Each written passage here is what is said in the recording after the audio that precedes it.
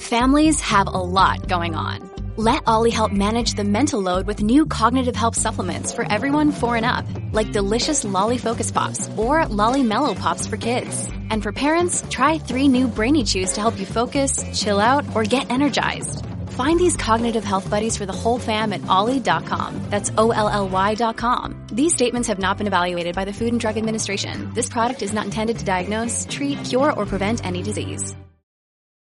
When you need mealtime inspiration, it's worth shopping Kroger, where you'll find over 30,000 mouth-watering choices that excite your inner foodie. And no matter what tasty choice you make, you'll enjoy our everyday low prices, plus extra ways to save, like digital coupons worth over $600 each week. You can also save up to $1 off per gallon at the pump with fuel points. More savings and more inspiring flavors make shopping Kroger worth it every time. Kroger, fresh for everyone. Fuel restrictions apply.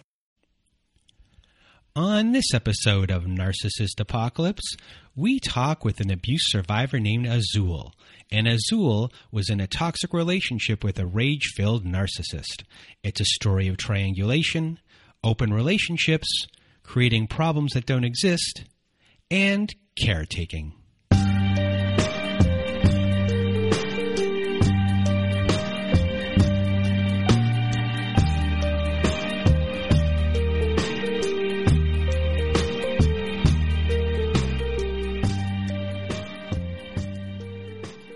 Welcome to Narcissist Apocalypse, everyone. I am Brandon Chadwick, and with me today, I have Azul. How are you?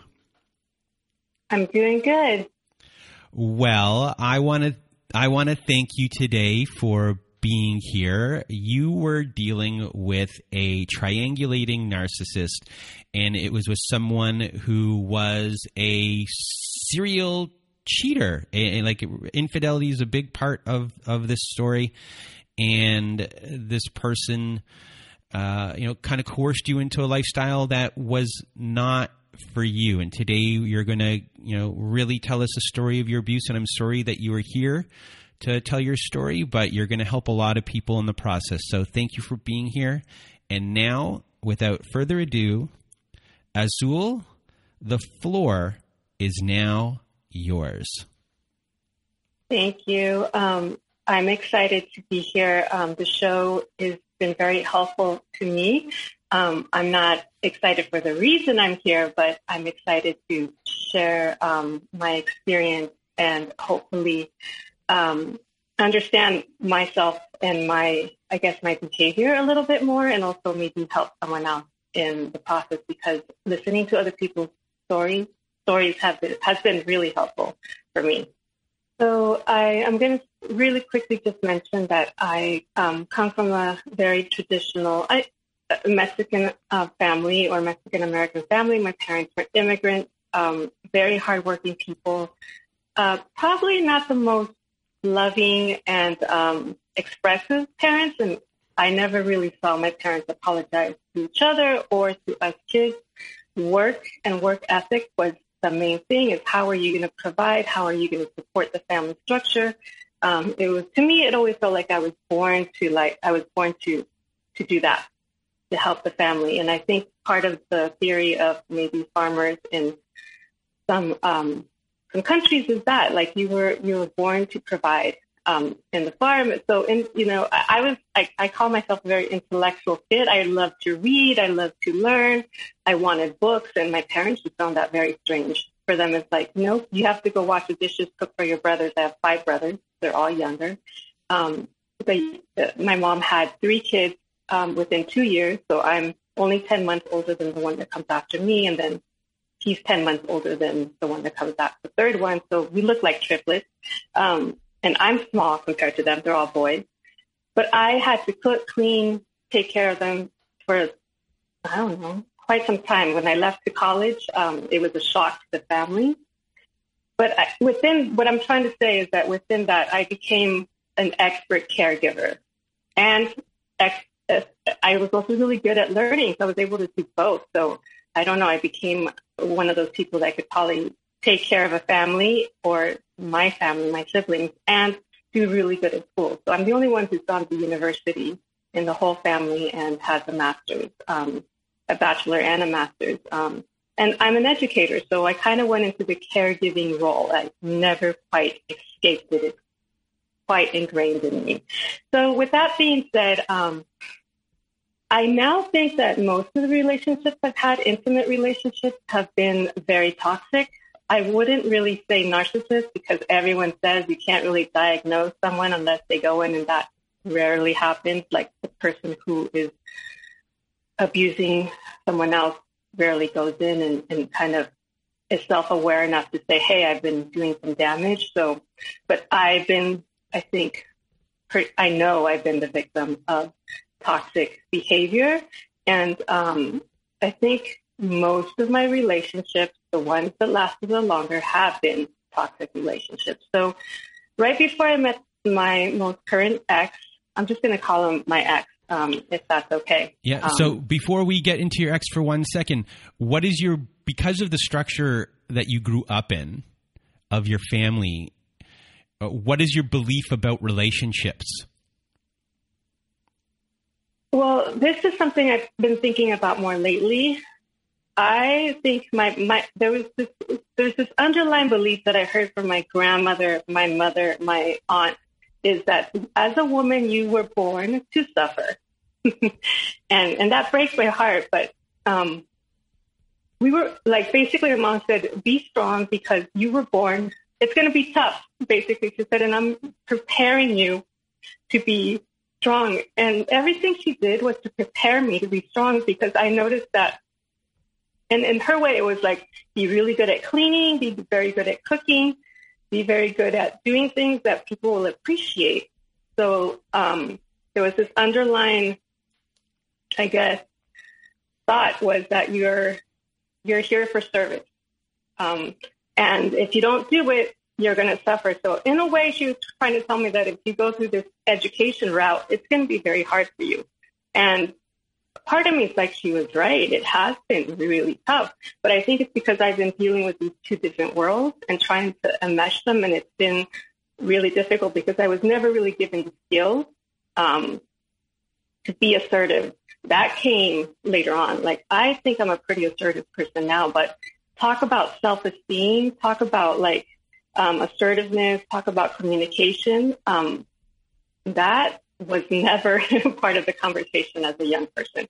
So I think when we grow up in this belief system that it's very gendered, I guess I should say, and it's your role is to serve others. And be careful because it's going to be tough.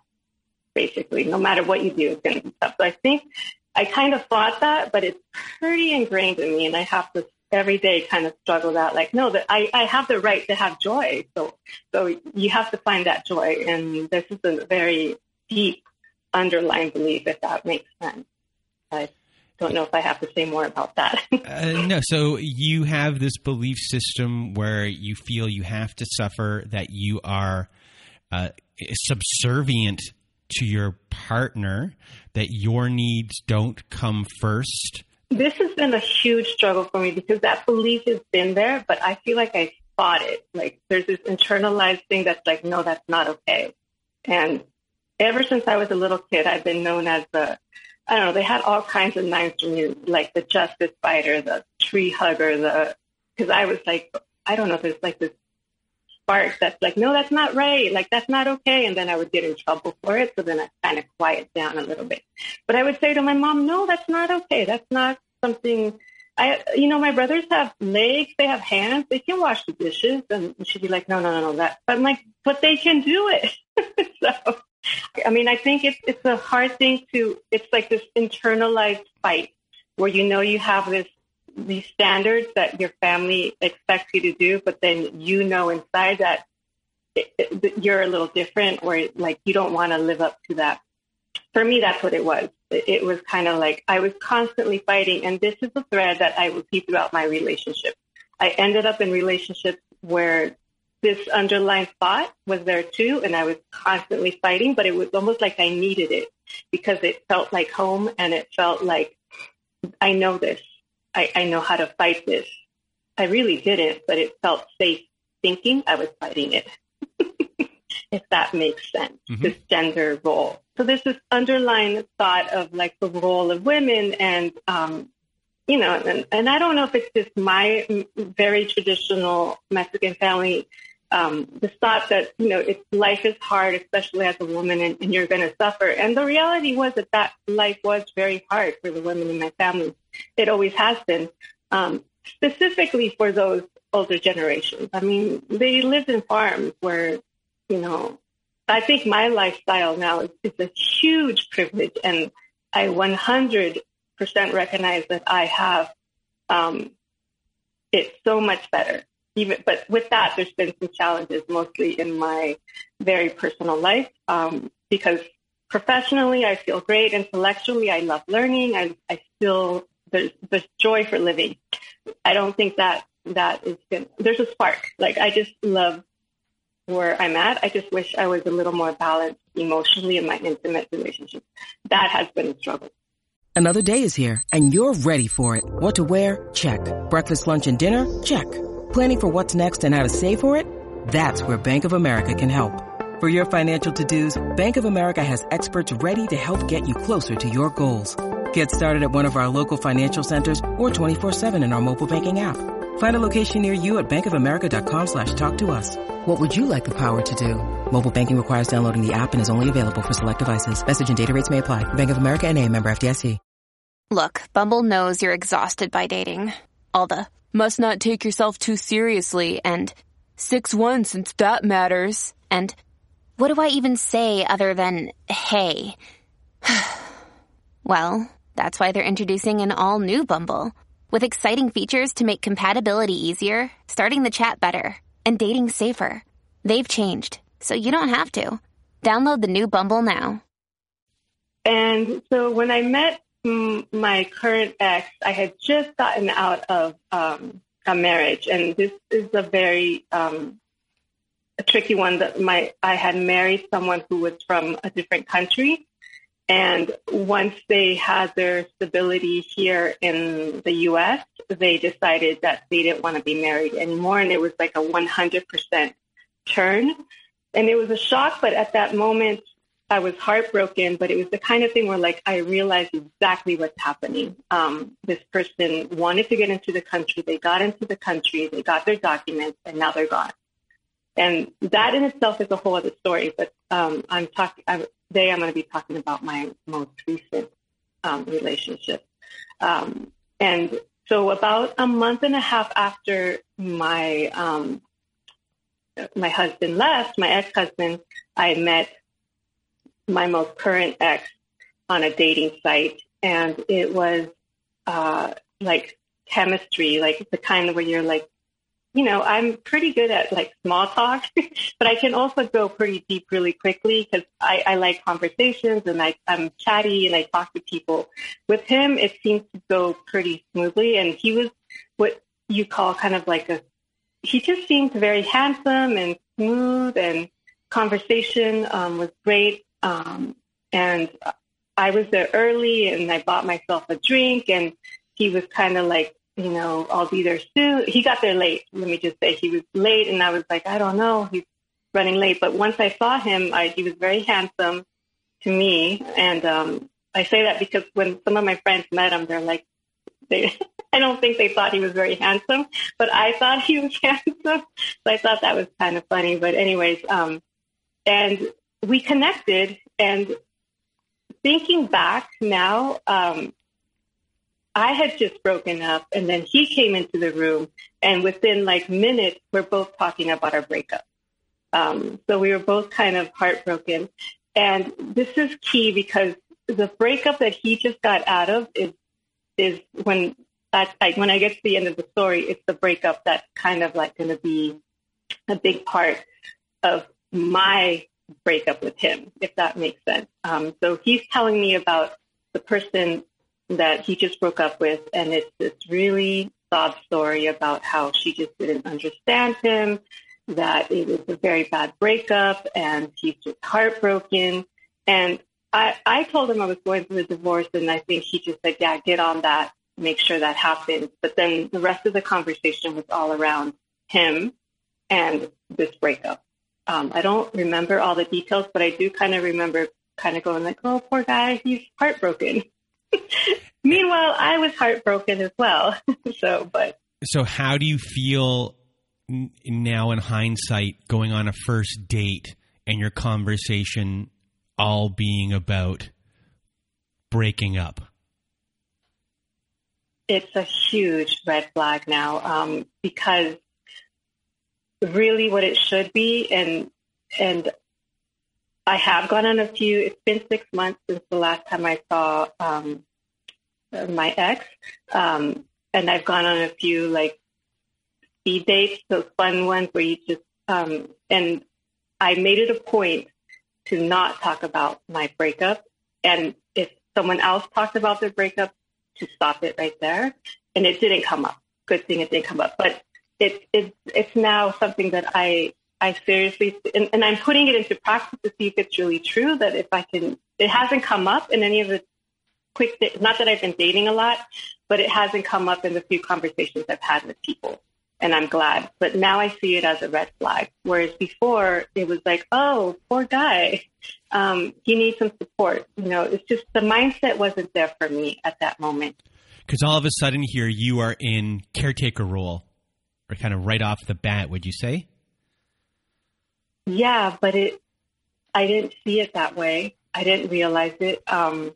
It just felt like we were connecting. It felt like we were connecting at a level that felt a little more intimate, if that makes sense, because this person was sharing something. And from what I recall, I don't think he said anything negative about her. It was just a bad breakup. That's what he said. But he didn't ask me about my breakup. He didn't want to. It was mostly about him, and then maybe some flirty. He was very flirty. And I can kind of that banter, I think it's called, when you go back and forth and you're just, and I enjoyed that. And he also did that. That was fun. So this was the first date. I didn't, like I mentioned, I didn't have a car, so it was time to go. I'm a teacher, so I had to get up early the next day to go to work, and I didn't want to have more than 2 drinks. So I got to go, and he insisted on following me and or taking me. And I said, no, I'm going to walk. This is part of my thing. I like to walk within the city. He said, okay, I'll take you to the corner. And he did. And then he kissed me. And there's very few kisses I remember, and this is one of the ones I remember. So I was hooked. I don't know how to tell you, but I was... In that moment, I was already hooked, and it could be that I was extremely vulnerable. I know that for sure, but I also felt like he was vulnerable. But he probably sensed my vulnerability and knew what to do. But even though I was hooked, I said goodbye. We said goodbye. I don't remember texting him or him texting me for about a week, and it kind of just was there. So the relationship, at the time, I would say was very, I was going through a lot. So in my head, I was still going through this divorce. Not in my head. In reality, I was going through this divorce and doing all this paperwork and looking for a good lawyer and having to pay for it out of, I had the funds to do it. So I got that. And I think about 2 weeks later, he texted me and he's like, did you ever find a lawyer or something like that? Because that was the last of conversations. And I said, who is this? And I hadn't saved his number, even though that was a very nice date. I was definitely felt like sparks and all this, but I think I was also going through a lot with my divorce. So I wasn't going to, on my own, I wasn't going to try to go and follow up with him. I didn't, I should say. So he texted me and I was like, who is this? And he's like, oh, it's so-and-so. And it was my ex. And he said, do you want to go on another date? And I said, sure. He said, why don't we go to a park? And he said, yeah, but not so-and-so park. Let's go to this park. I said, oh, that park's near my house. So he picked me up and we went to the park. And at the park, he got it was very nice. He got a blanket. He brought 2 beers and we sat in the part of the view. It was a beautiful day and it was nice and warm in the afternoon. And he just talked about his ex again and about how heartbroken he was and gave a little more details that she had broken his heart and that he just felt really heartbroken and didn't know what to do and was just asked me if I've ever been in love. And I was like, well, yeah, like I've been in a few relationships. He's like, well, how did you get over it? And kind of thing. And I said, I don't know. Sometimes you just have to give it time and process your feelings. And I remember this day specifically because it felt very much like, I remember just going, poor guy, like he's just really going through it. And then we went to dinner and that was that. There was no kiss, no nothing. And I was like, oh, wow, he just really wants to be like friends or like, you know, like we're connecting. And he texted me and said, thank you for a great time. So I just felt like he was opening up and didn't expect much. So it felt safe. And I say that hesitantly because I hate to think that he was doing it on purpose, but now I think it was all like just, if it wasn't him being manipulative, it was him just kind of trying to find a caretaker, like just trying to find someone who would listen to him through a date, if that makes sense. Like I now see, in retrospect, I now see that it wasn't just someone who needed support, because if that was the case, I think they should have been more like, hey, I just need support. I need a friend. I need someone to talk to. But no, I felt like there was, I don't know. So what's happened here? A lot of people listen to the show and they listen for traditional love bombing. And what's happened here is not a traditional love bombing in any sort of way. What has happened here is you liked him instantly. You had this kind of caretaker thing about you. You feel connected based on shared trauma. And then you go on date number 2. And date number 2, you feel that he is trusting you as a friend.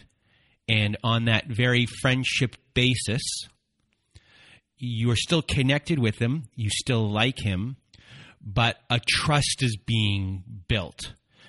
This guy just he didn't kiss me this time. There's a safety here. This person trusts me with his feelings, with his situation.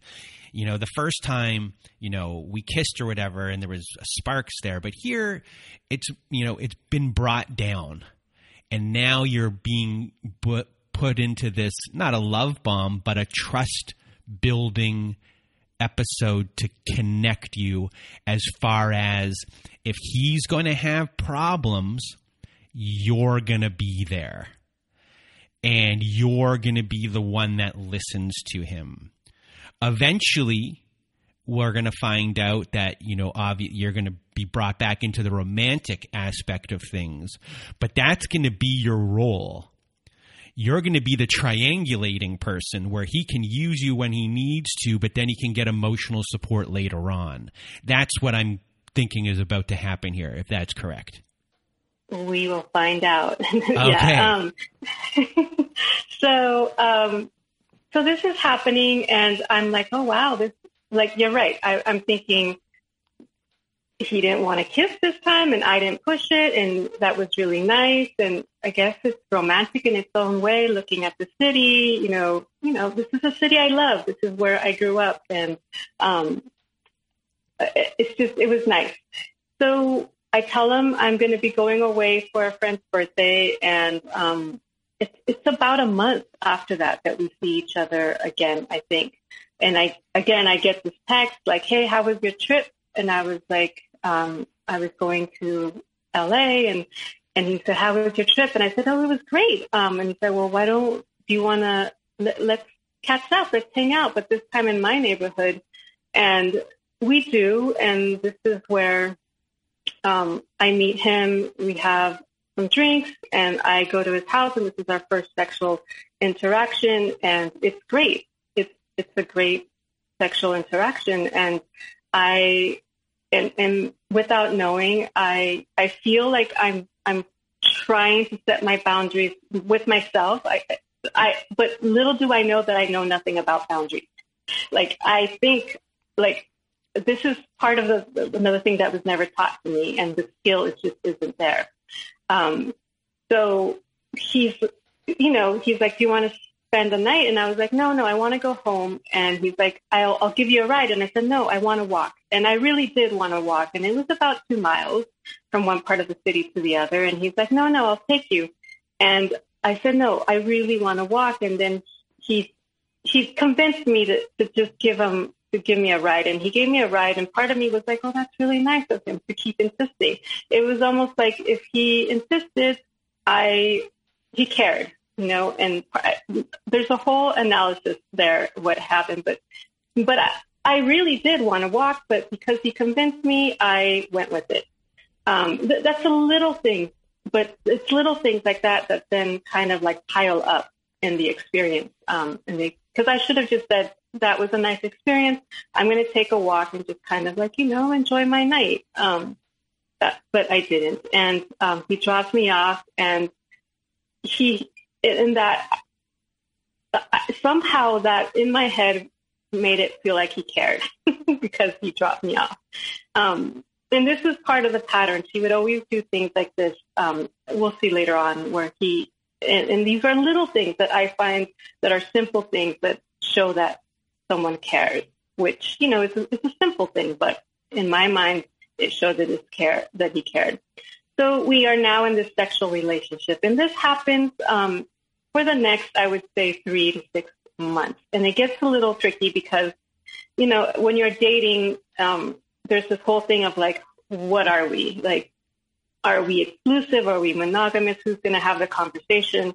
And part of me wanted to be in a monogamous relationship, but I'm like, I'm not quite ready. Like exclusive relationship, I should say, or a more serious. But I kept saying, like, I'm still going through this divorce. I'm not quite ready. So there's a lot of stuff going on within me. I basically hadn't processed my last relationship and hadn't like really healed from that. And I'm already kind of entering this other situation. And I know his history as well, a little bit of his history. He's going through a breakup as well. He's going through some stuff there. And this whole, like, every time we would meet, it would start out really nice, just us, but then eventually it would turn into what he was going through. Never, I would say hardly ever would he ask me what I was going through with my divorce or those feelings or anything like that. It was always about him and his emotional support. At one point, he tells me that he's moving to New York and that he met someone. And of course, I was a little hurt, but because we hadn't had that talk of like, are we exclusive or not? Like, I assumed he was dating, but he's like, sometimes you don't want to bring it up because you don't, at least I didn't want, I should say, sometimes you don't. I didn't want to bring it up because I was afraid of like, if I bring it up, then it's either yes, we're in an exclusive relationship or no. And then I have to like, talk about, well, this is what I want and not want. It's like I had to express some feelings and I didn't want to do it. I didn't feel comfortable doing it because, again, I wasn't very good at expressing my needs and wants or setting boundaries. So he brought it up and I said, oh, you met someone? And he said, yeah, and I'm going to New York. I wanted to let you know just to be upfront. And part of me wanted to say I didn't know you were dating other people, but I knew that. Like, I felt like I didn't have that right to say that to him. And I didn't. I said, okay, good luck. And I was sad. I was heartbroken, but it was like, okay, that was that. And, that was nice while it lasted. And at the same time, we became friends on social media around this time. And I noticed that he's posting pictures with what I think is the woman he went to New York with. And a week later, he's posting photos with another woman. And I was like, wait, what? And I leave it at that. And he's posting a lot of photos with this other woman. So there's now 2 women. And I see more with the second woman. And I want to say at least 5 months go by. And there's maybe a text message here or there. How are you? I'm good. And I'm kind of moving on with my life over here, doing some dating here or there, but nothing probably not as intense as it felt with with this person. And one day I get a text like, hey, I'm in San Francisco. Do you want to meet up? And I was like, what? And I go to social media to see if there's any like indication of what's happening. And I said, no, social media doesn't give me anything, any information. And then I say, sure, where do you want to meet up? And he's like, why don't we meet at this bar? So I go and we meet up, and he's like, do you want to, like, we have a conversation? And I'm like, what's going on? And he's like, do you really want to know what's going on? I'm like, yeah, what's going on? You've been gone and now you're here. And he says, well, I've been living with this woman. And I said, wait, the woman you've been living with, is that the same person you told me you had met and you were going on a trip to New York with? And he's like, no. Well, I was on that trip with that woman. I met someone else. And I was like, huh? While you were on the trip with her, you met someone else and you've been living with this other person? And he said, yes. And I was like, oh, that seems a little, like, I think I said, like, that's a little crazy. And he got a little upset that I was like, that moved fast, kind of thing. And I said, well, what's really going on? I think I looked at him and I said, what's really going on? And he's like, do you really want to know what's going on? And I said, yeah. And he said, well, the person I'm living with right now is from, left the Hasidic community, in her Jewish Hasidic community. She left to live with me. And it's been very complicated. And I was like, an Orthodox Jewish woman left her community to live with you, and now you might leave her? Because he was telling me that he was thinking about breaking up. I said, you know how big of a deal that is?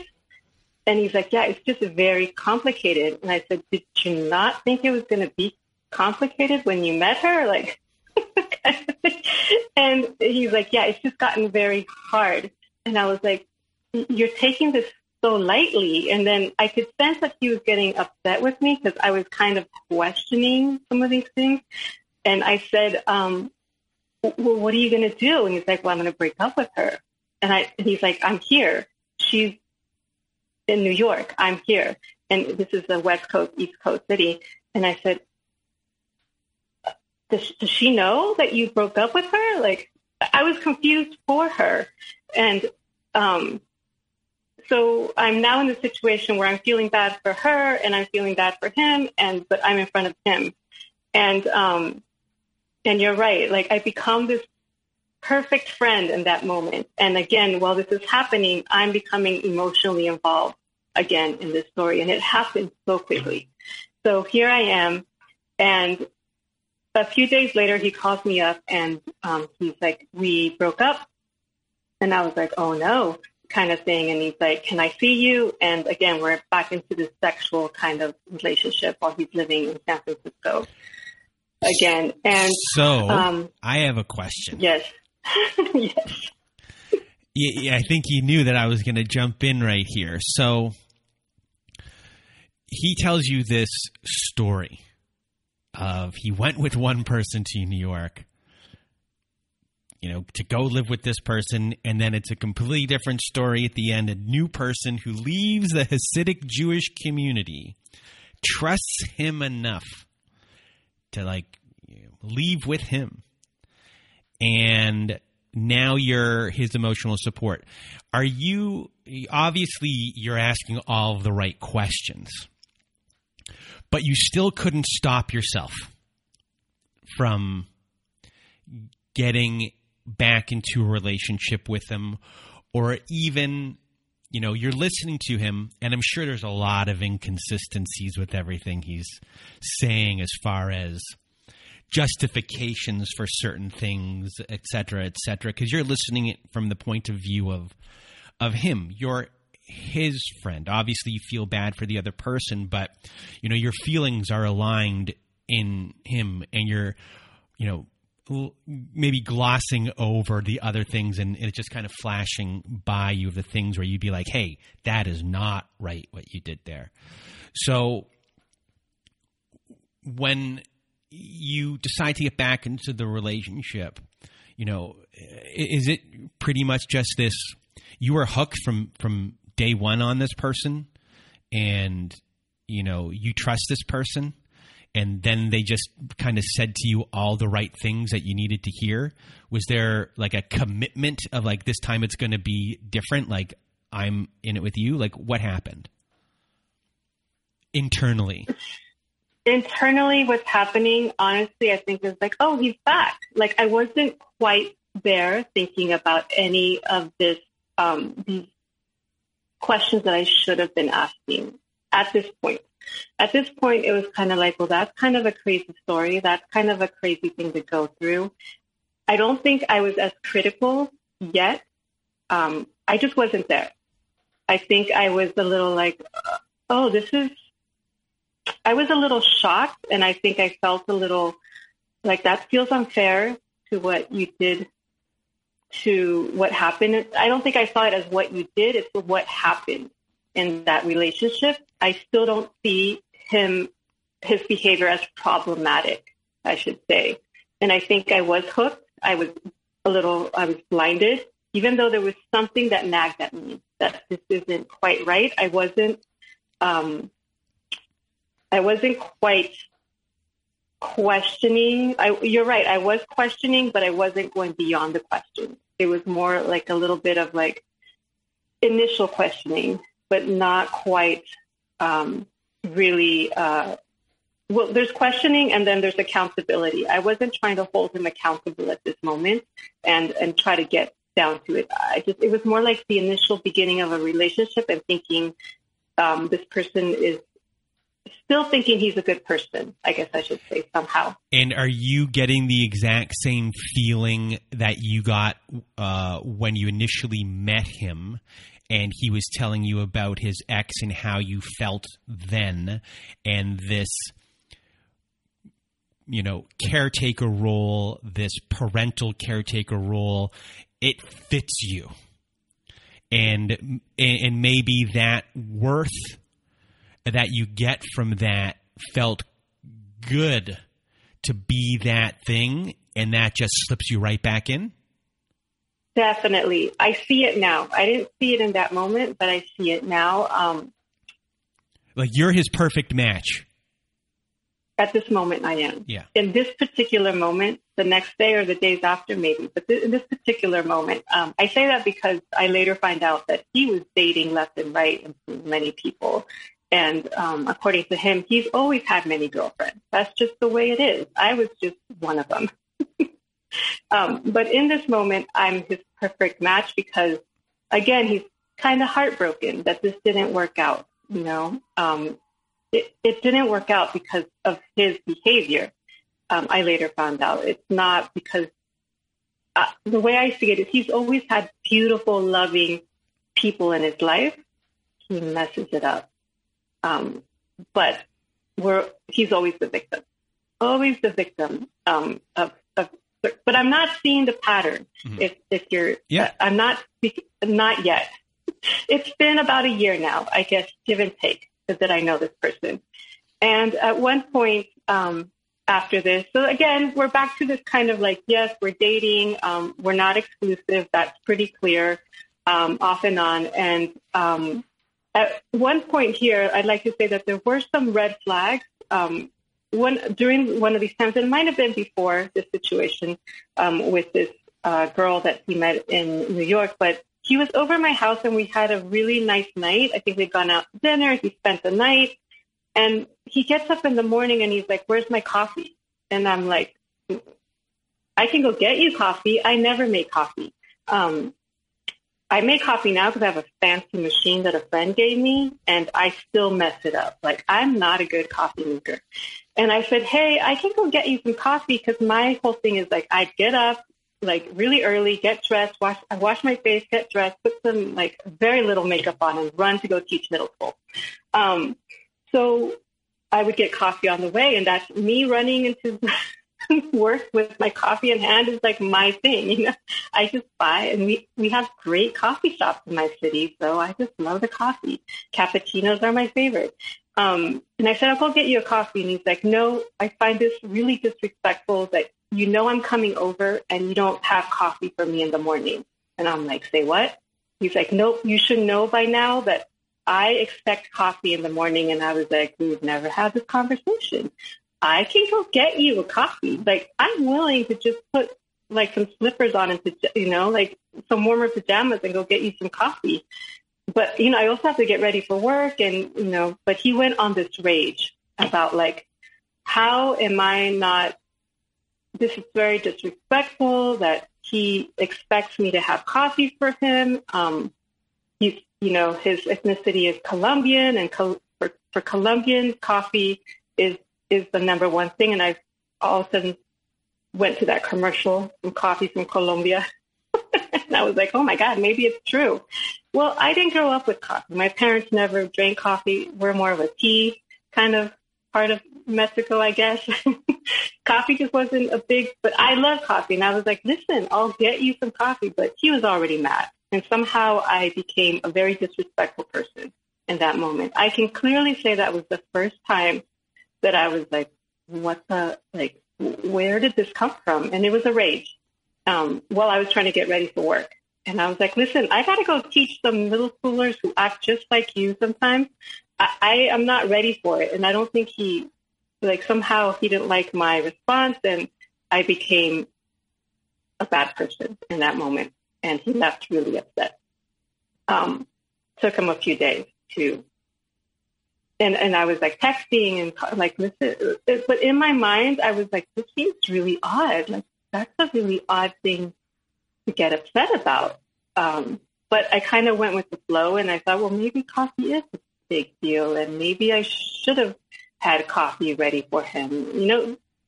Now that I think about it, like it was just so wrong, but I was internalizing that. Like somehow I didn't do a good job of being a host or a girlfriend or someone he was dating. So that was the first rage, I would say. And your first insight into him making up a problem that doesn't exist, and your first insight into, in hindsight, looking back, whatever problems he had in other relationships that, if he made this a problem, then the other things he might be talking about weren't really problems and they might be made up too. Oh my. It's like my story. Yes, there were a lot of more problems that just kind of popped up out of nowhere.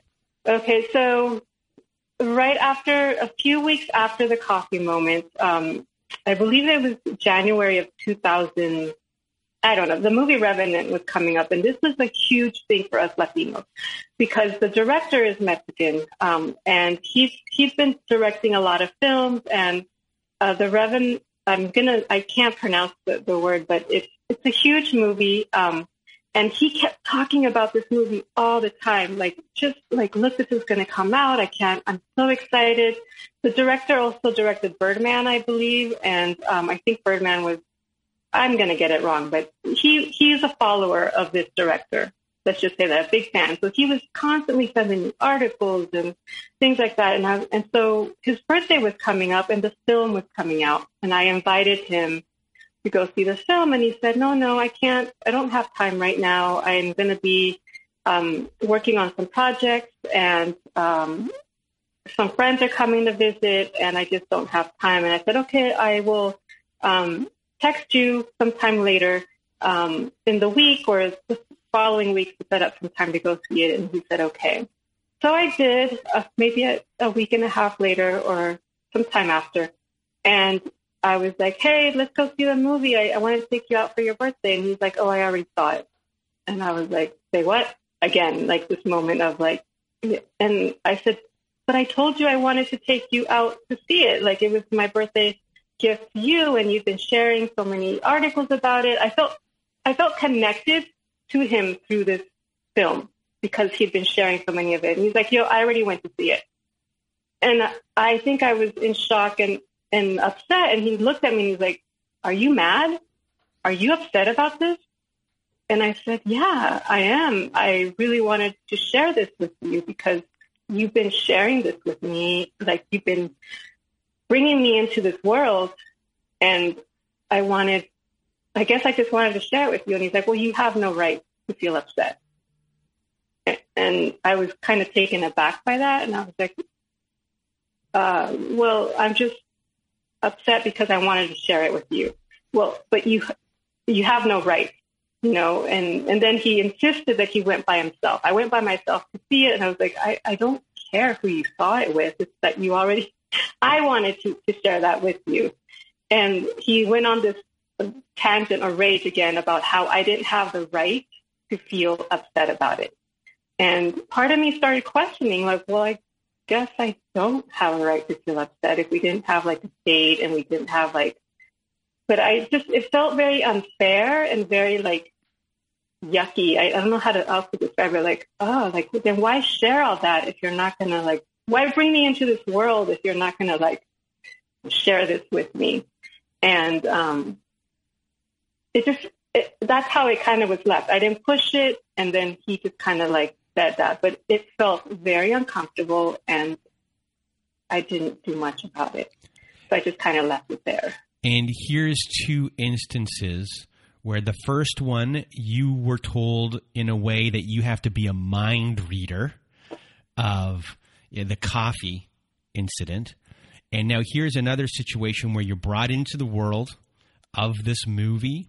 You want to make plans with him about the movie. He says he can't. You respect his boundary, whatever. But, you're thinking he can't go. So it's something that you wanted to share with him. He knows this information. He knows this about your connection with this. And then he goes and sees it anyway and then gets mad at you for having feelings about this, which is it's a complete contrast to what he was doing. If this was him, he'd be in a rage if you did that to him. And now, here's a situation where he's making you feeling bad about that. And then he slips up in a way by saying, now we know this because it's in hindsight and these are the types of people we're dealing with. He says, I didn't see it with anyone, which should be your first red flag to say, oh, he saw this with someone. I didn't know that in the moment. I just didn't. If he volunteered that without even, saying it in hindsight, that's what he was doing. My narcissist reading has told me that they tell on themselves or anyways, yes, it was exactly that. And it keeps coming up. It's like textbook behavior in some things. So, but I think from my perspective, I'm trying to think about why I was doing what I was doing in the situation. Right. And I just left it at that, kind of confused and a little all right, well, that just feels uncomfortable, but I'm not going to push it. What's the use? He's just going to get mad, kind of thing. And so this is now the second incident, I think. And now we're pretty much in for quite some time. Around the same time, around the same time, I get invited to a party. It's a dog's birthday. And my friend has a doggy and he's adorable. And I go to her house and I meet this person and she looks so familiar. And I'm like, where have I seen this person before? And then she tells me her name. And as soon as she tells me her name, I'm like, oh my God, this is his ex. This is the ex that he's always talking about. And it makes sense because when he found out that I was a teacher, he was very interested in everything I did and where I taught. And I was like, oh, God. He didn't seem interested in my feelings or what was going on with me emotionally, but he seemed so interested in my profession. Turns out she's a teacher as well, and we work within the same district. She works in a different level. I teach middle school. She teaches high school. So our worlds don't always cross. But in some situations, they do. And it's a small world of educators. And here I am in the same room with her. And I'm like, oh. And I knew it was a bad breakup, so I didn't want to, bring anything up. And I just met her, and she's a good friend of a friend of mine. So I left it at that. And because he's kind of upset at me about this movie situation, I don't say anything for quite some time. And, I'm like, ugh. Part of me was like, I wanted to call him and tell him. The other part of me was like, I don't know how he's going to take this. But anyways, I don't tell him until some time later that I have met his ex. And at first he was like, oh no. And then he wanted to know all these things. And I was like, I just met her, she seems fine. And actually she seemed like a very lovely person. And he's like, aren't you jealous? And I was like, no, like I honestly did not feel anything like that. And I just told him that I met her and that she seems like a perfectly fine person and she's going to be fine. And I could tell that he was curious, but I just didn't have much information about this. But then he told me, well, are you going to tell her that you're seeing me? And I was like, no, why would I do that? He's like, well, I think she should know. And I was like, well, what? And then he was like, actually, maybe you shouldn't tell her. Like he kept going back and forth. And then this would be something that would come up throughout. I've known him for 7 years. This would be something that came up throughout the years. Like, have you told her? And then it became, have you told your friend to tell her? Because at one point I said, I'm not her friend. I'm an acquaintance. I'm not going to call her and I'm not going to go knock on her door to tell her that I'm dating you, period. Like I set that boundary. She's like, well, are you going to tell your friend? And I was like, no, I just don't feel like, I said, first of all, it's a little confusing what you and I are. And I said this to him clearly because we're not in an exclusive relationship. You've made that clear. I've made that clear. At this point, I've tried having that conversation with him. And I'm not going to try to confuse someone else with our story because it's confusing to me and I don't want to confuse someone else. Confusion is a thread that goes throughout this situation. And he said, well, just knowing you and just how honest you are and how honesty is a big part of your life and friendships are a big part of your life, I would think this would be something you would share with your friend. And I remember looking at him and saying, I'm not going to share this with my friend right now. When things are clearer for me, maybe I'll share it. But I think this was my first attempt at trying to set a boundary there. He dropped it. That was dropped for quite some time. But this is key in knowing for what happened later on because he dropped it verbally, but I think he kept thinking about it.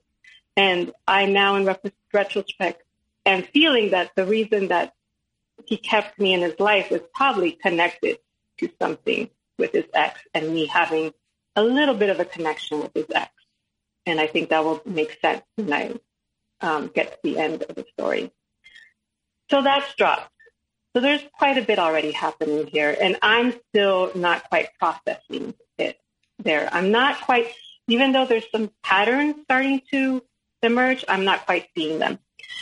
So he invites me to go visit him in Colombia. While he's in his graduate program, he goes to Colombia on a winter, and he's able to study from there and take classes and do some research or something.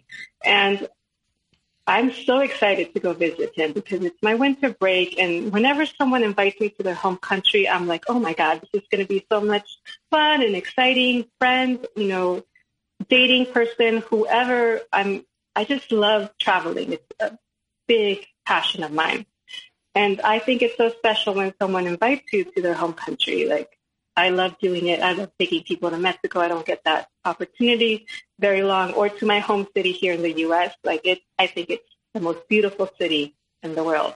It's San Francisco, just in case.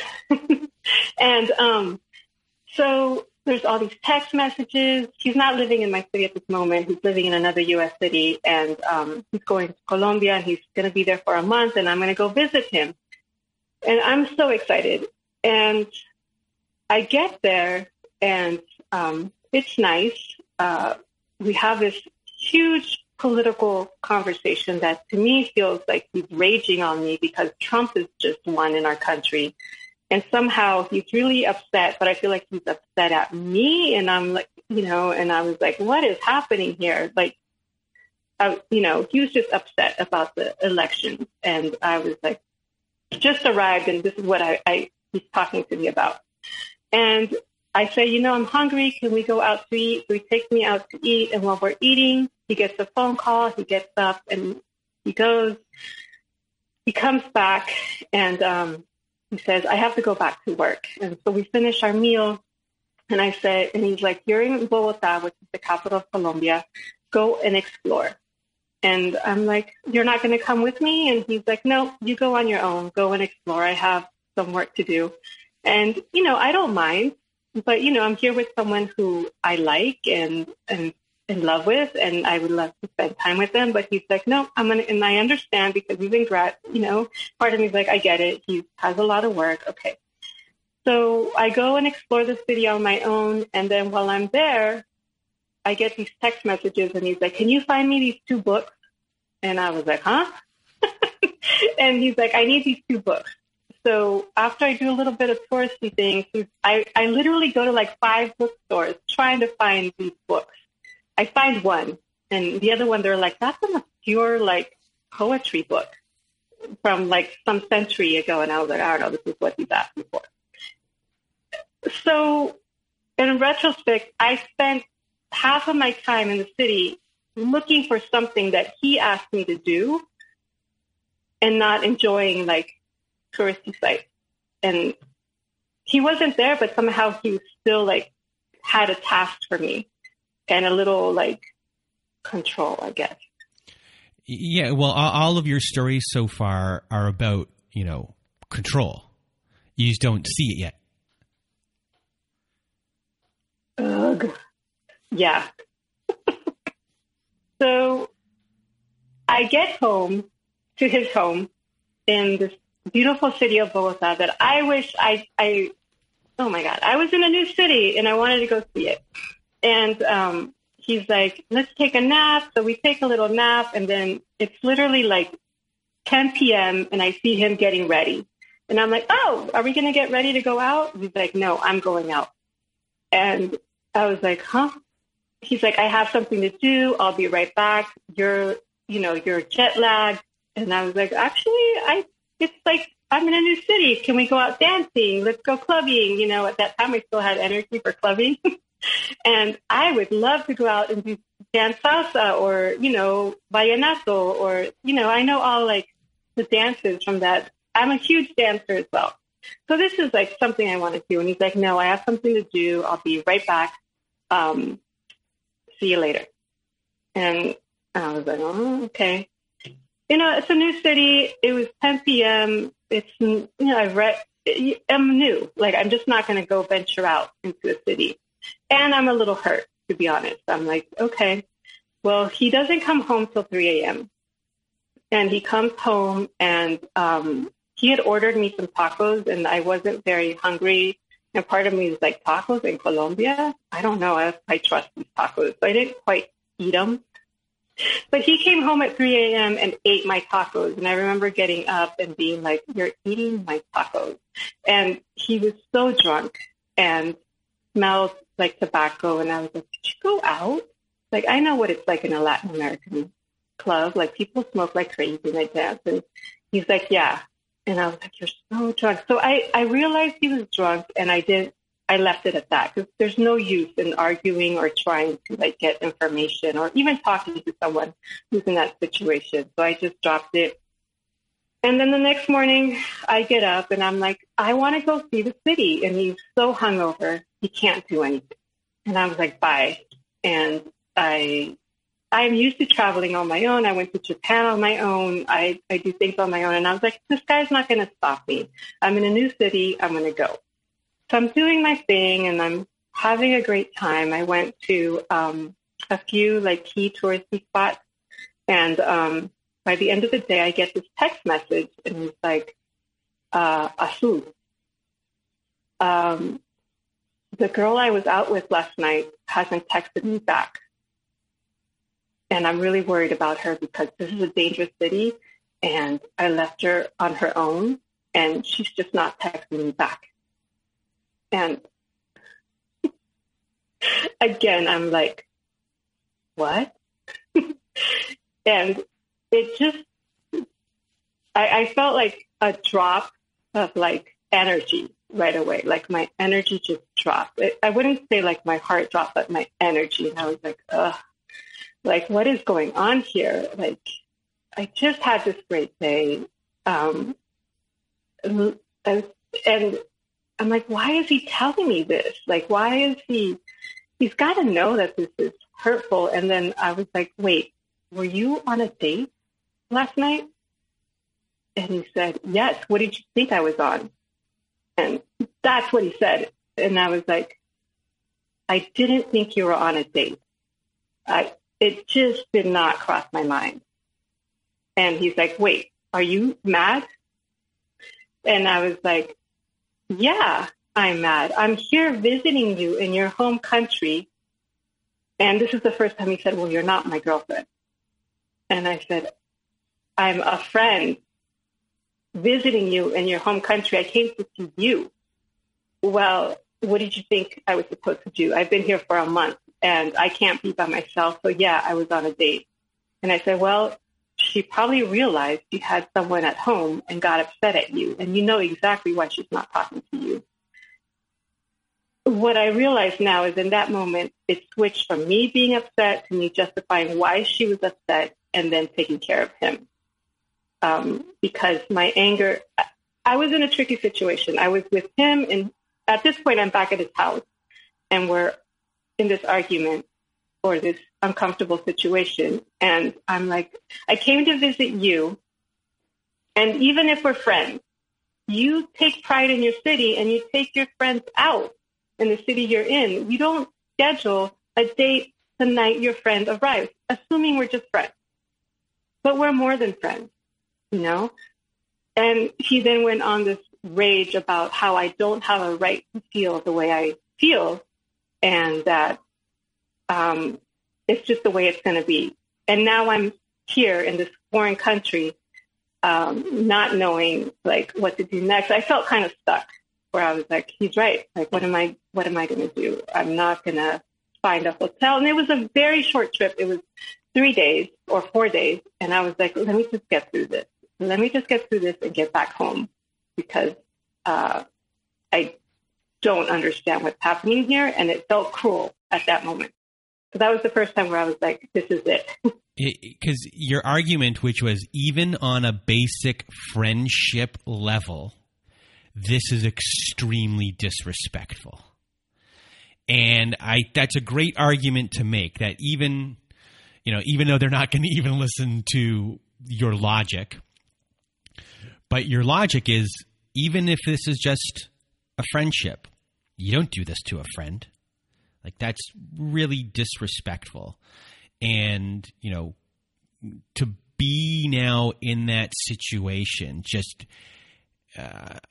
just heartbreaking at that point, because of the disrespect of how you're being treated and how you're not even being seen as a human with feelings, and that your feelings don't even matter. This person has patterns now that are identifiable, that your feelings don't matter at all. They can do whatever they want to do, and that there is zero respect for you as a human being. Obviously, that might be troublesome and you'll find your way back, but at this point, it's pretty well established here that that's the kind of person he is.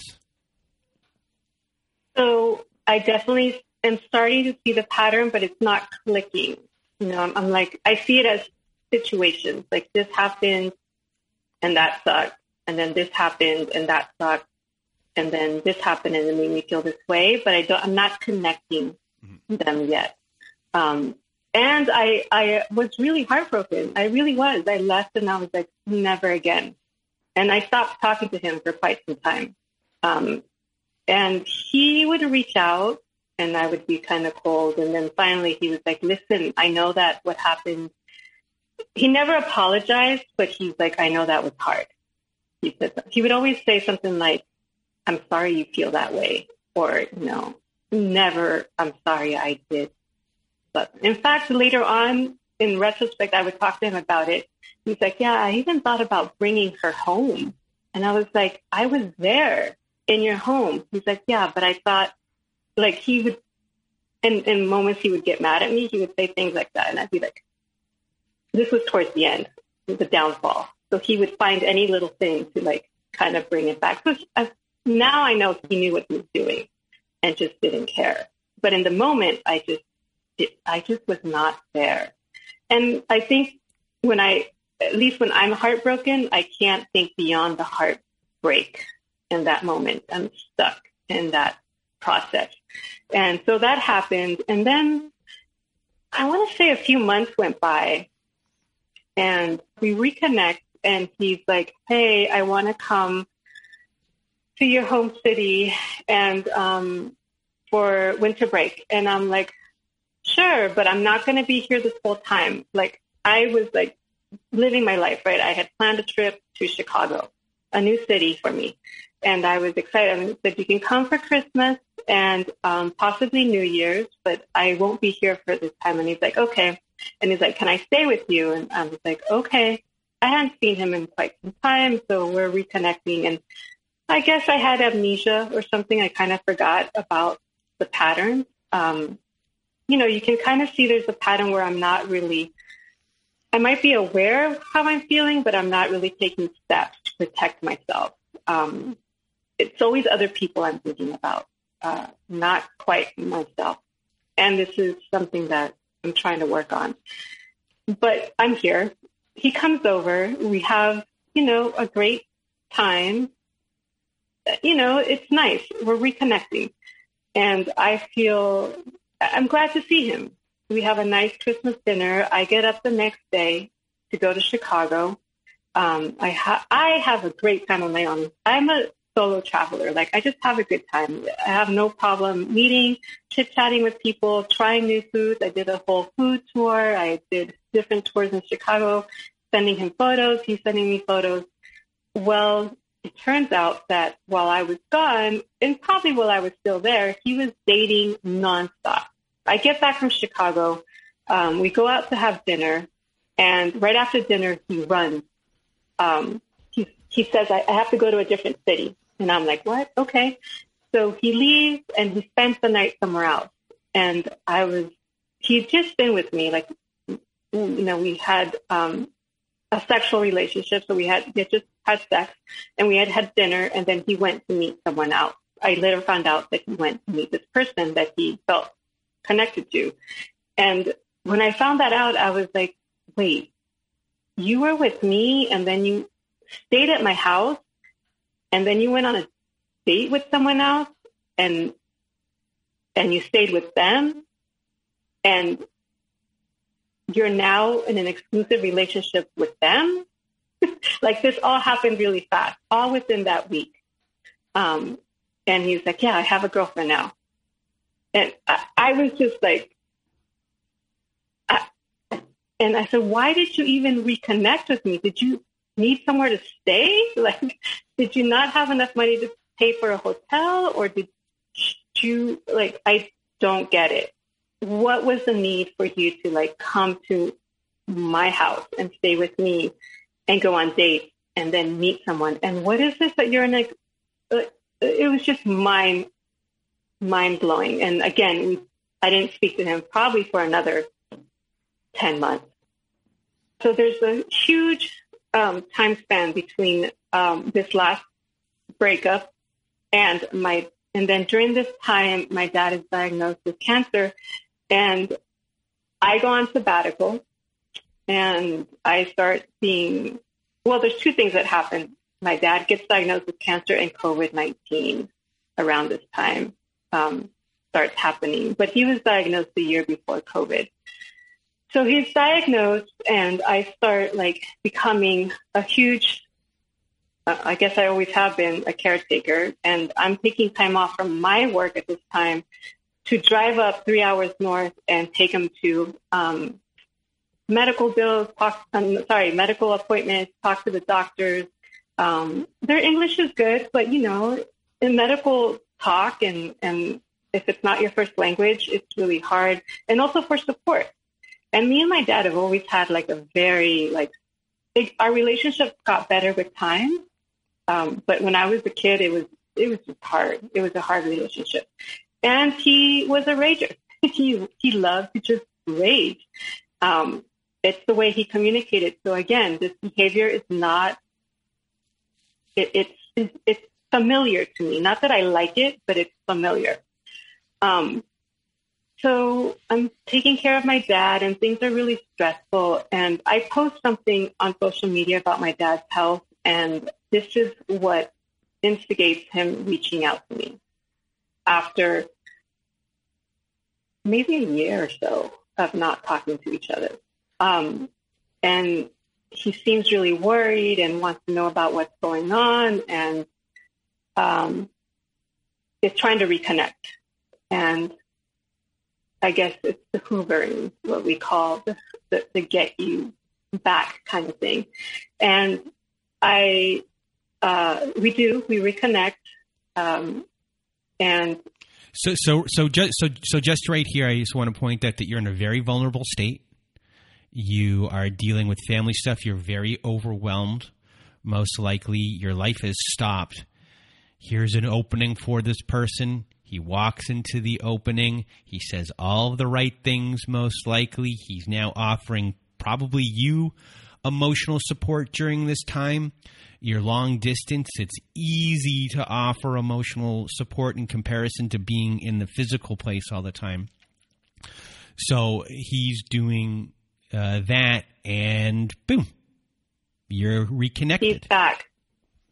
So in one of these situations, he's visiting his girlfriend that he's been in a relationship with, and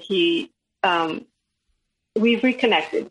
But what's really interesting, he did provide some emotional support, but what's interesting, he's now telling me about how bad his relationship is with his current girlfriend. And part of me, honestly, was feeling like, I told you so. Like, why would you, like, part of me feels like, oh, he's reconnecting with me. I would be a better girlfriend. Like, there's that little, like, thing, like, you should have just stayed with me this whole time, which is not healthy, and it's not, but that's how I felt in the moment. Like, you should have never gone with her.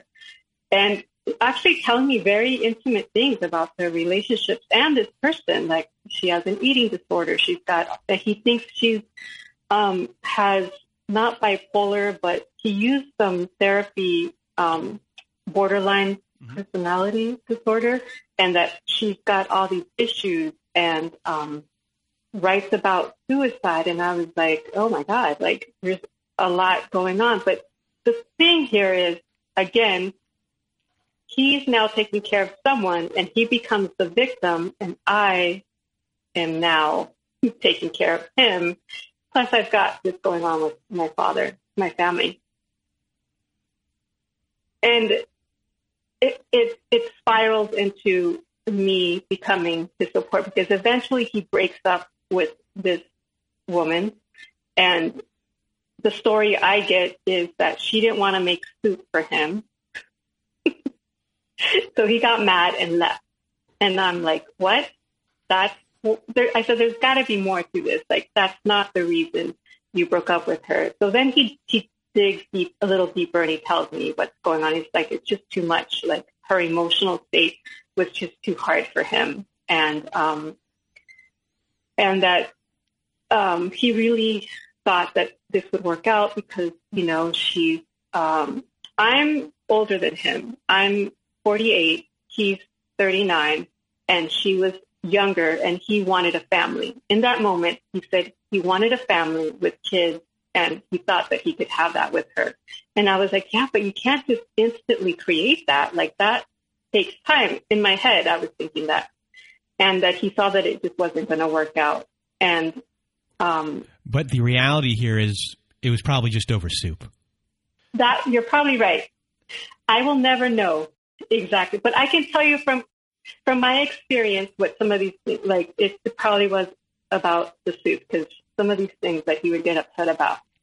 So I'm back into this sexual relationship, emotional support relationship with him.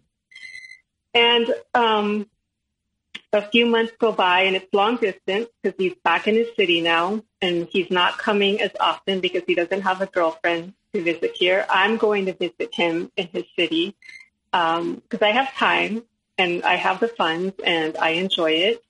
And it's, you know, it was nice in retrospect, but there was always something that came up and that I think about. Like, he would create problems. Like, in one of my visits, he got all emotional. This isn't in the notes, but this is something that I thought about. He got all emotional, and I was going to go on sabbatical. I was going to take a year off. This is before COVID.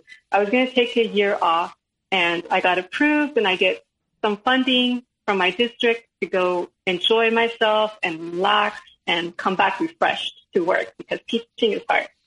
So I was going to take a year off, and I was going to go live in Italy. That was my plan. And again, I just love traveling. And he looked at me in one of my visits. I was there with him, and he sat me down and he said, I'm very worried that when you go to Italy, if I come visit you, you're not going to pay attention to me, that you're going to be dating other people.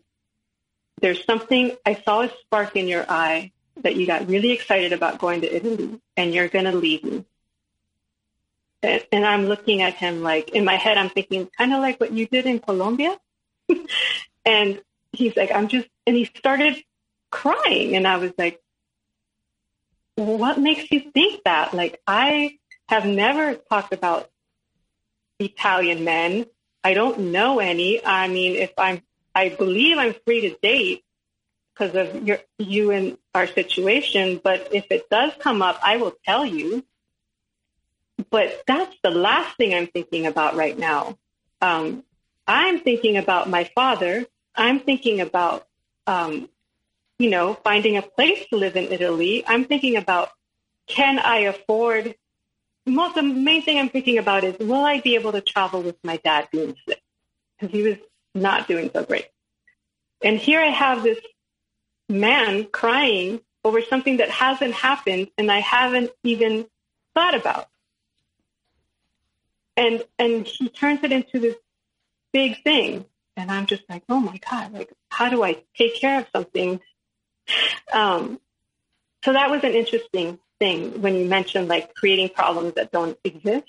This was another example of that.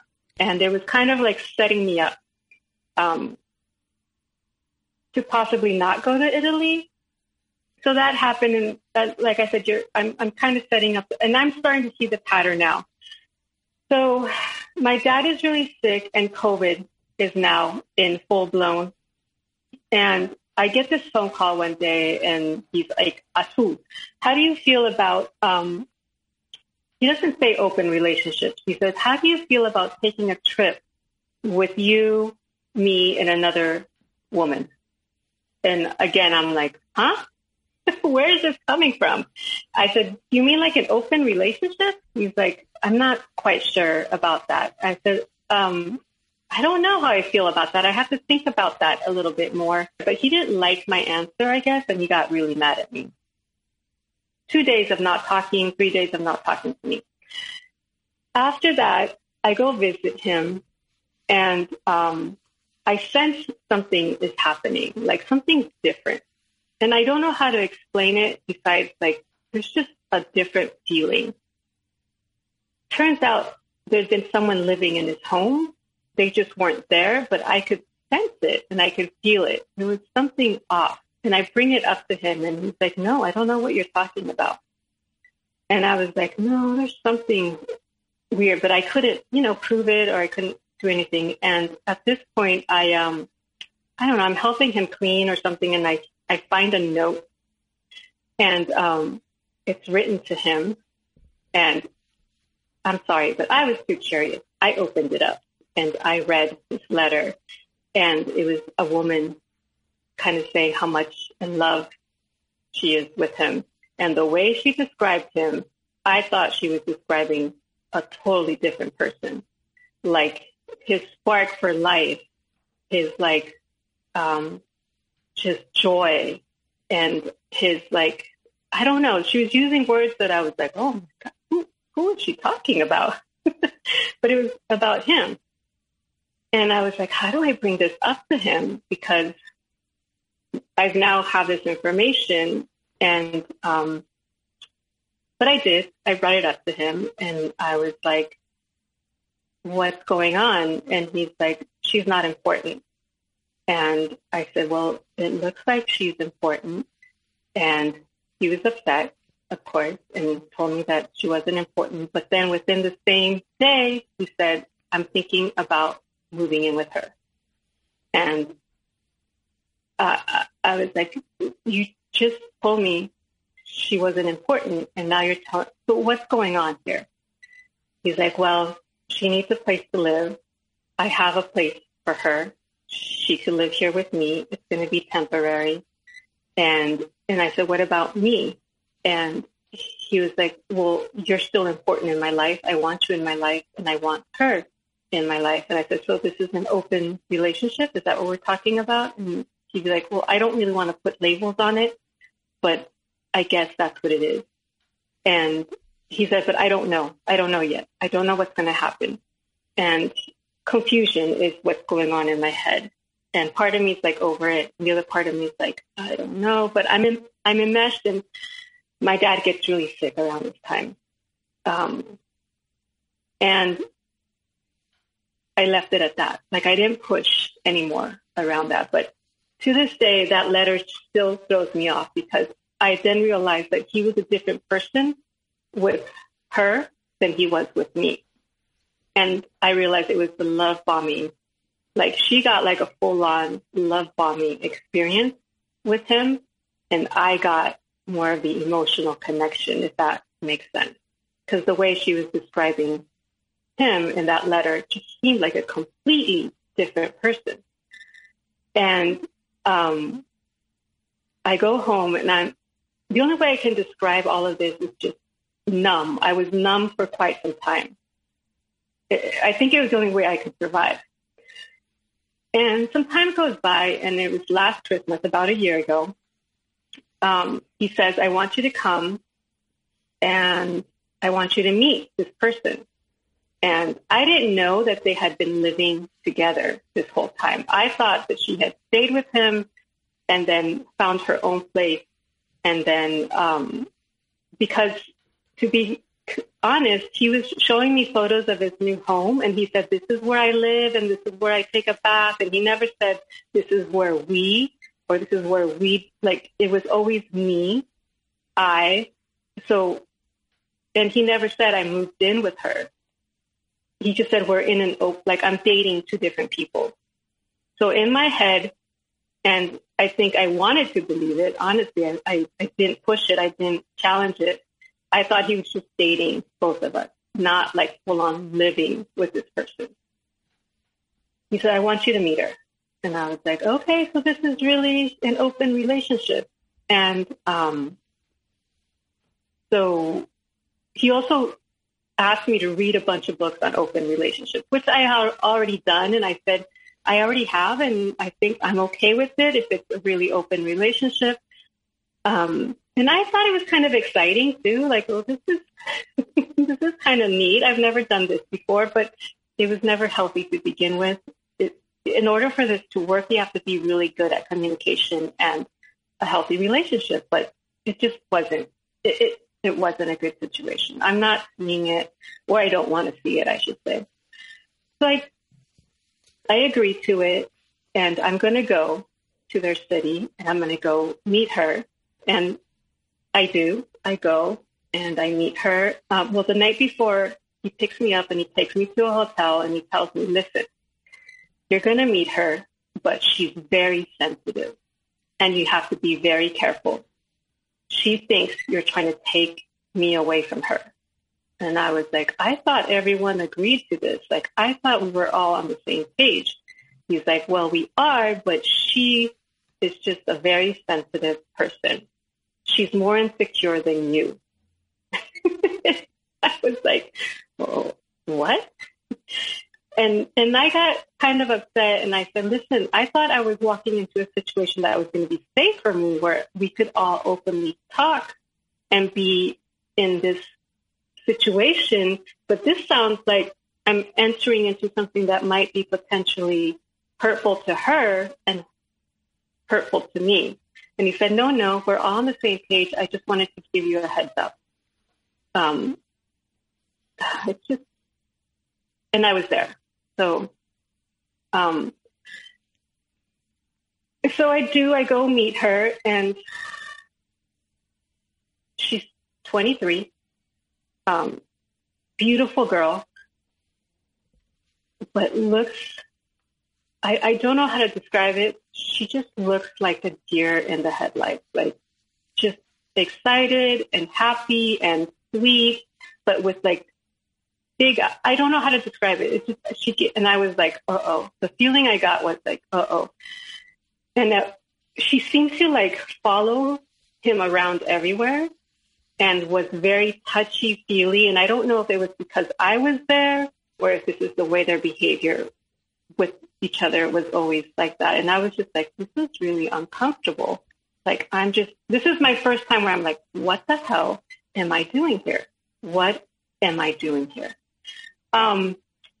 Anyways, that happened, and my dad has a stroke during this time. So as weird as that is, it gets weirder because I shut down. Just, it's a blur. I leave. That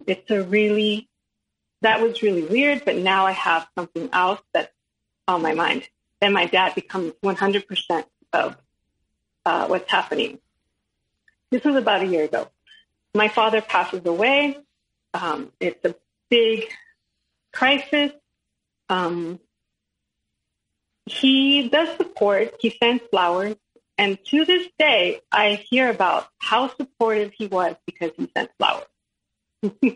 The only time he's ever given me flowers, but according to him, he was a great boyfriend because he sent flowers during that time. And I was like, okay. So that happened. 3 months later, I was invited again to the household. And during this time, I get these messages like, I don't know what to do. It's really hard to live with her. Emotionally, she's all over the place. We fight all the time, but I can't leave her. She comes from a very traumatic background. She never went to college. She has no money. She was an Instagram model. He asked her to stop modeling because he's controlling, and she has no funds coming in, and she's really hard to control. Like, her behavior, her personality is all over the place, and he doesn't know how to break up with her. I'm hearing this constantly, and I'm like, I don't know what to do because I have some other things going on, so I just let him rant. So again, I'm a supportive person, but all I can do is really listen. And the few times I challenged him and be like, you need to break up with her, or this isn't healthy, this isn't okay, he would get really upset at me. And I go back in March, and this time the feeling is weird. It's off. It's like she's upset, and I'm not quite sure if she's upset at me or him. And she's not as friendly. She wasn't mean or anything. It was just her demeanor was a little different. And he takes me out to lunch, and he tells me that they're having a hard time. And we start talking about movies again. And he tells me about the latest Woody Allen movie. And I forgot the title, but the storyline is that there's an older man that falls in love with a younger lady. And their age discrepancy is about 16 years between my ex and the person that he's triangulating me with. It's a full-on triangle. So he tells me that this movie is very similar to their life and that I should watch it. I watch it. It's a weird movie. I'm like, I don't like Woody Allen. He's a big Woody Allen fan, and I just find Woody Allen disturbing.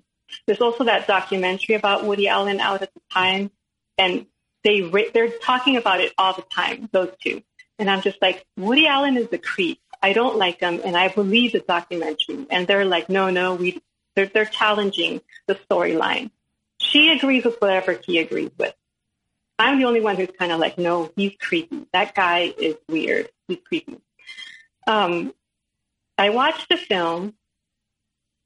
We go out to dinner. He asked me, is it okay? Because we were supposed to, this was my time with him, apparently. But he says, is it okay if she comes along? And I'm like, fine. Like, at this point, I'm like, sure, she can come along.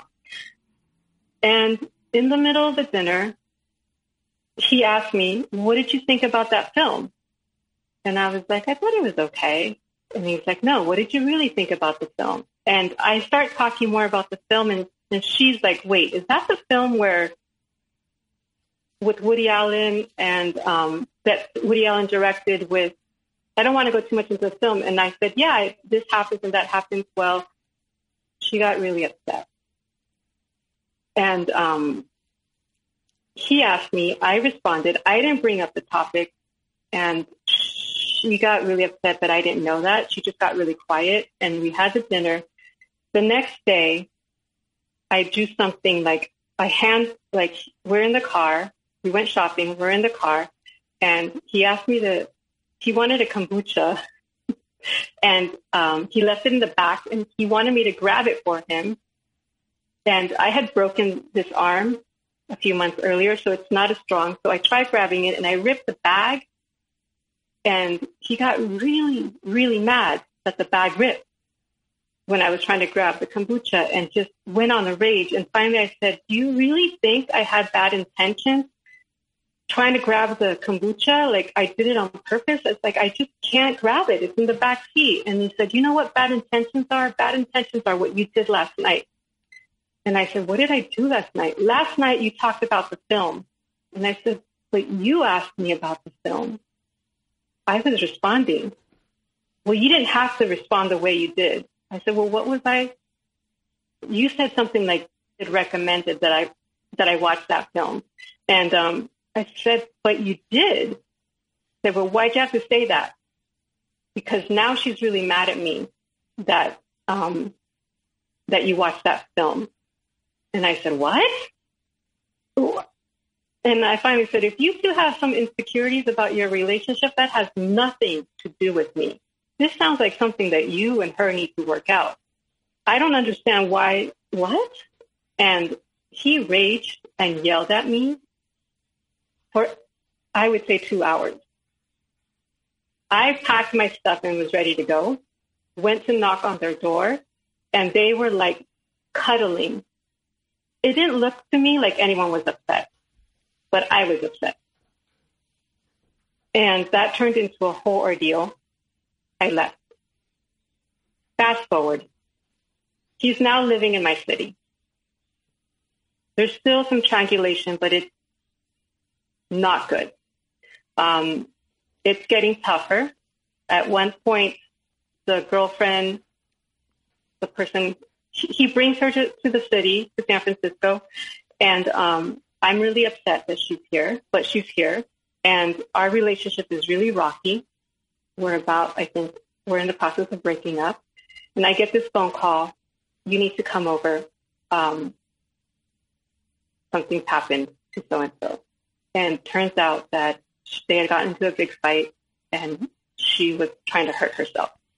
And I, just to make it short, calmed everyone down. I became literally the person that took care of everyone, him and her. Police was involved, everyone. I made them soup that night and took care of them. And this is where it clicked for me, and like, there's something very wrong here. This is so toxic, not healthy. And anyways, fast forward, I told him, this is really hard. I can't, this is really unhealthy. And he just said, it's the way it is. A few weeks later, my friend calls me and says, let's go on a hike. This is a friend who knows his ex-girlfriend. And I say yes to the hike, and I tell him I'm going on this hike with my friends, and I'm going to share this information now. I don't know what I was thinking, but I did. And I share the information with my friend. I say, hey, I'm dating someone who your friend so-and-so dated. And she's like, oh, that's interesting, because I don't remember her saying anything about this person in particular. And I said, okay, fine, but I just wanted to let you know that I'm dating this person, and it's, it's a little hard right now. It's an open relationship. It's a little rocky. I just told her without giving her details of what was happening, and I left it at that. But that night I got a text message from her, and it said, listen, I do remember more information now. I'm not going to tell my friend about this because that relationship ended really bad. He hurt her extremely. He was extremely hurtful towards her towards the end, accused her of cheating, accused her of, called her horrible names, called her an idiot. And it just hurt her really bad towards the end of the relationship. And she saw signs of him being controlling and manipulative throughout the relationship. I responded saying, thank you for the information. I'm going to bring this up with him because he wanted me to share this. And I hope that if I see some of these red flags, I'm able to deal with it, which I had already seen these red flags. So I was already protecting him in a way. And I said, I haven't had that experience in terms of the name calling, which is true. I had not been called with names. I bring it up to him, and he gets really, really upset. Demands that I show the text messages. I do. And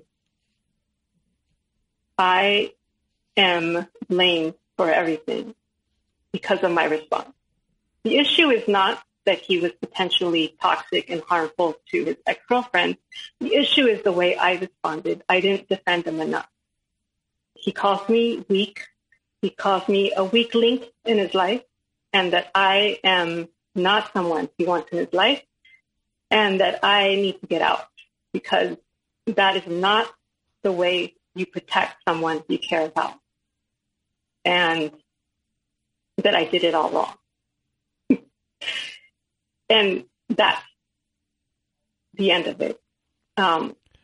I get up and just leave. Like, there's no tears, no nothing. I'm in shock. I just get up and leave.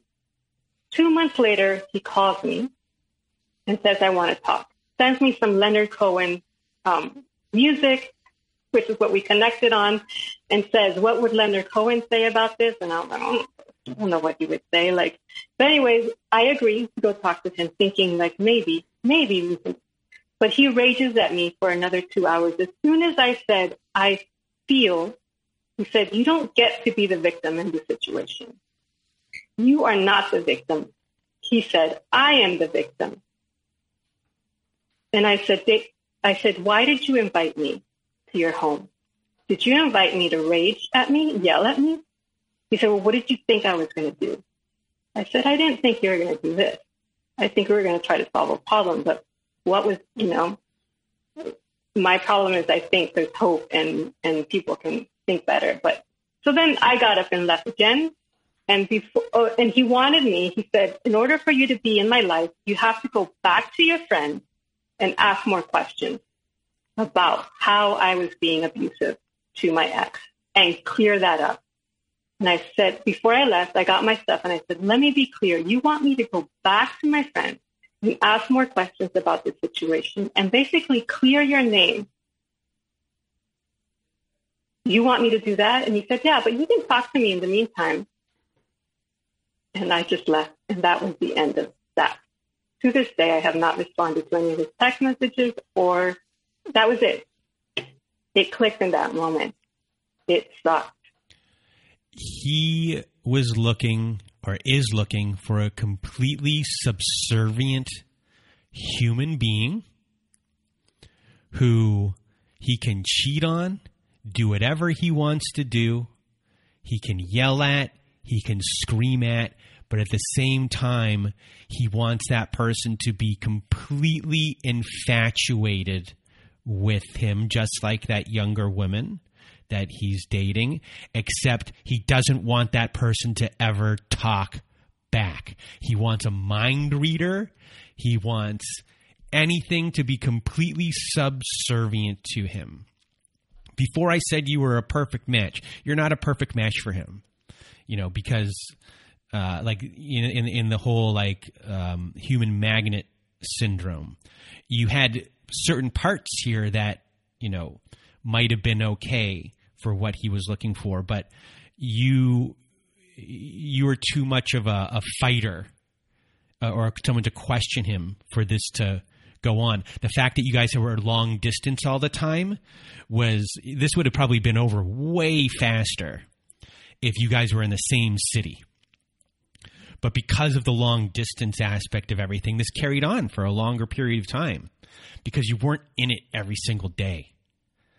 And so I think that played a big role of why this went on for such a long time. And you shouldn't feel embarrassed or shame or guilt about it. I mean, you were dealing with someone who was a real good manipulator, knew how to twist things, and then the distance played a big role of coming in and going back. Your dad's health played a big role in making his way back, and you're out of it, and you should be proud that you're out of it, that you got here, and I'm proud of you. So you did, with your skills that you had, you did the best you could. And now you're here, and now you're healing.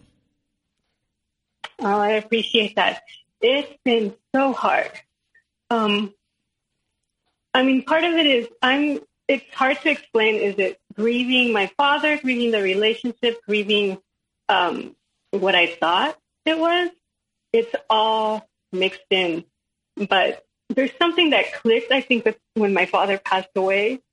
And it was like, no. And this sounds silly, but part of me is like, my dad can see everything I do now. So if he's mistreating me, he can see that. And he's not going to like it. So I think there was something where this is not okay. And to be honest, I still think about him a lot. I still worry. But I have to think about it and be like, nope, it's mostly about me. I have to worry about myself. And it sucks. The healing is not easy, but it's happening. I can feel it. I'm going to see a therapist this afternoon. And the BetterHelp therapist, I had someone right when it happened, and he was so good. And I say that because I've had therapy before, but it was, he was the first one that said, you were abused. He was an expert manipulator, and he was grooming you to behave in certain ways, and you still fought it. And I'm like, yeah, but that was did I really have to go through this process? It feels unfair, but it's the reality of what happened. But yeah, it sucks. It really does, but I don't know. I think it's been very helpful to hear other people's stories because I'm like, oh my God, I can relate to that, or I understand exactly what they're thinking and feeling. And it's a process, and I'm willing to go through it, but it's tough sometimes. So if you have any words of wisdom or advice for everyone listening, what would it be? Oh, geez. Be patient with yourself because like I said, I'm going through it and it's quite tough. And you have to be kind to yourself. And I think definitely listen to your gut. And I know this is hard, but when you're going through it, just be patient with, even if you go through it and you make a mistake, it's okay. We can move on. There's people who say I'm afraid of rejection and abandonment. Well, it happened to me and I'm still here. It can happen, but life goes on and it's tough, but it's nothing to really, you can fear it, but it feels great when you're kind of on the other side and you can see the light at the end of the tunnel. And try to get as much information as you can, but then try to feel everything as well. Don't be afraid of feeling those feelings and speak out. Like, I wish I would have been feistier.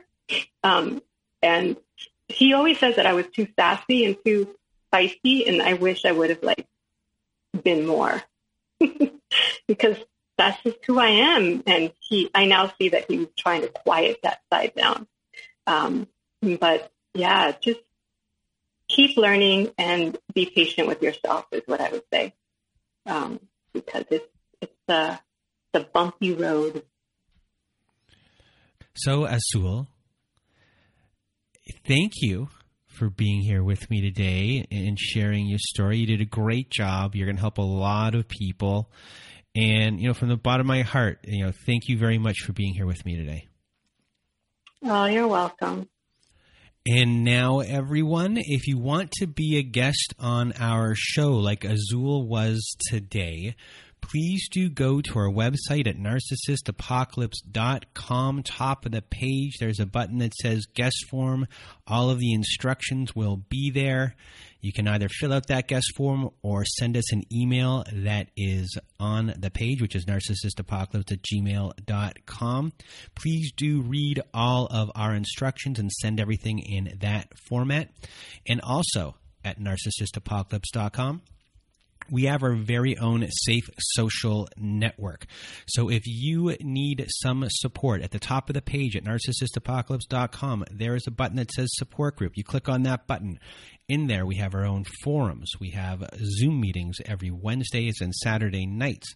We have ad-free episodes. We have bonus episodes. We have closure ceremonies, and we just have a great group of people on there that are there to support you. So please do go to narcissistapocalypse.com, top of the page, support group button. Click that button, and we will see you there.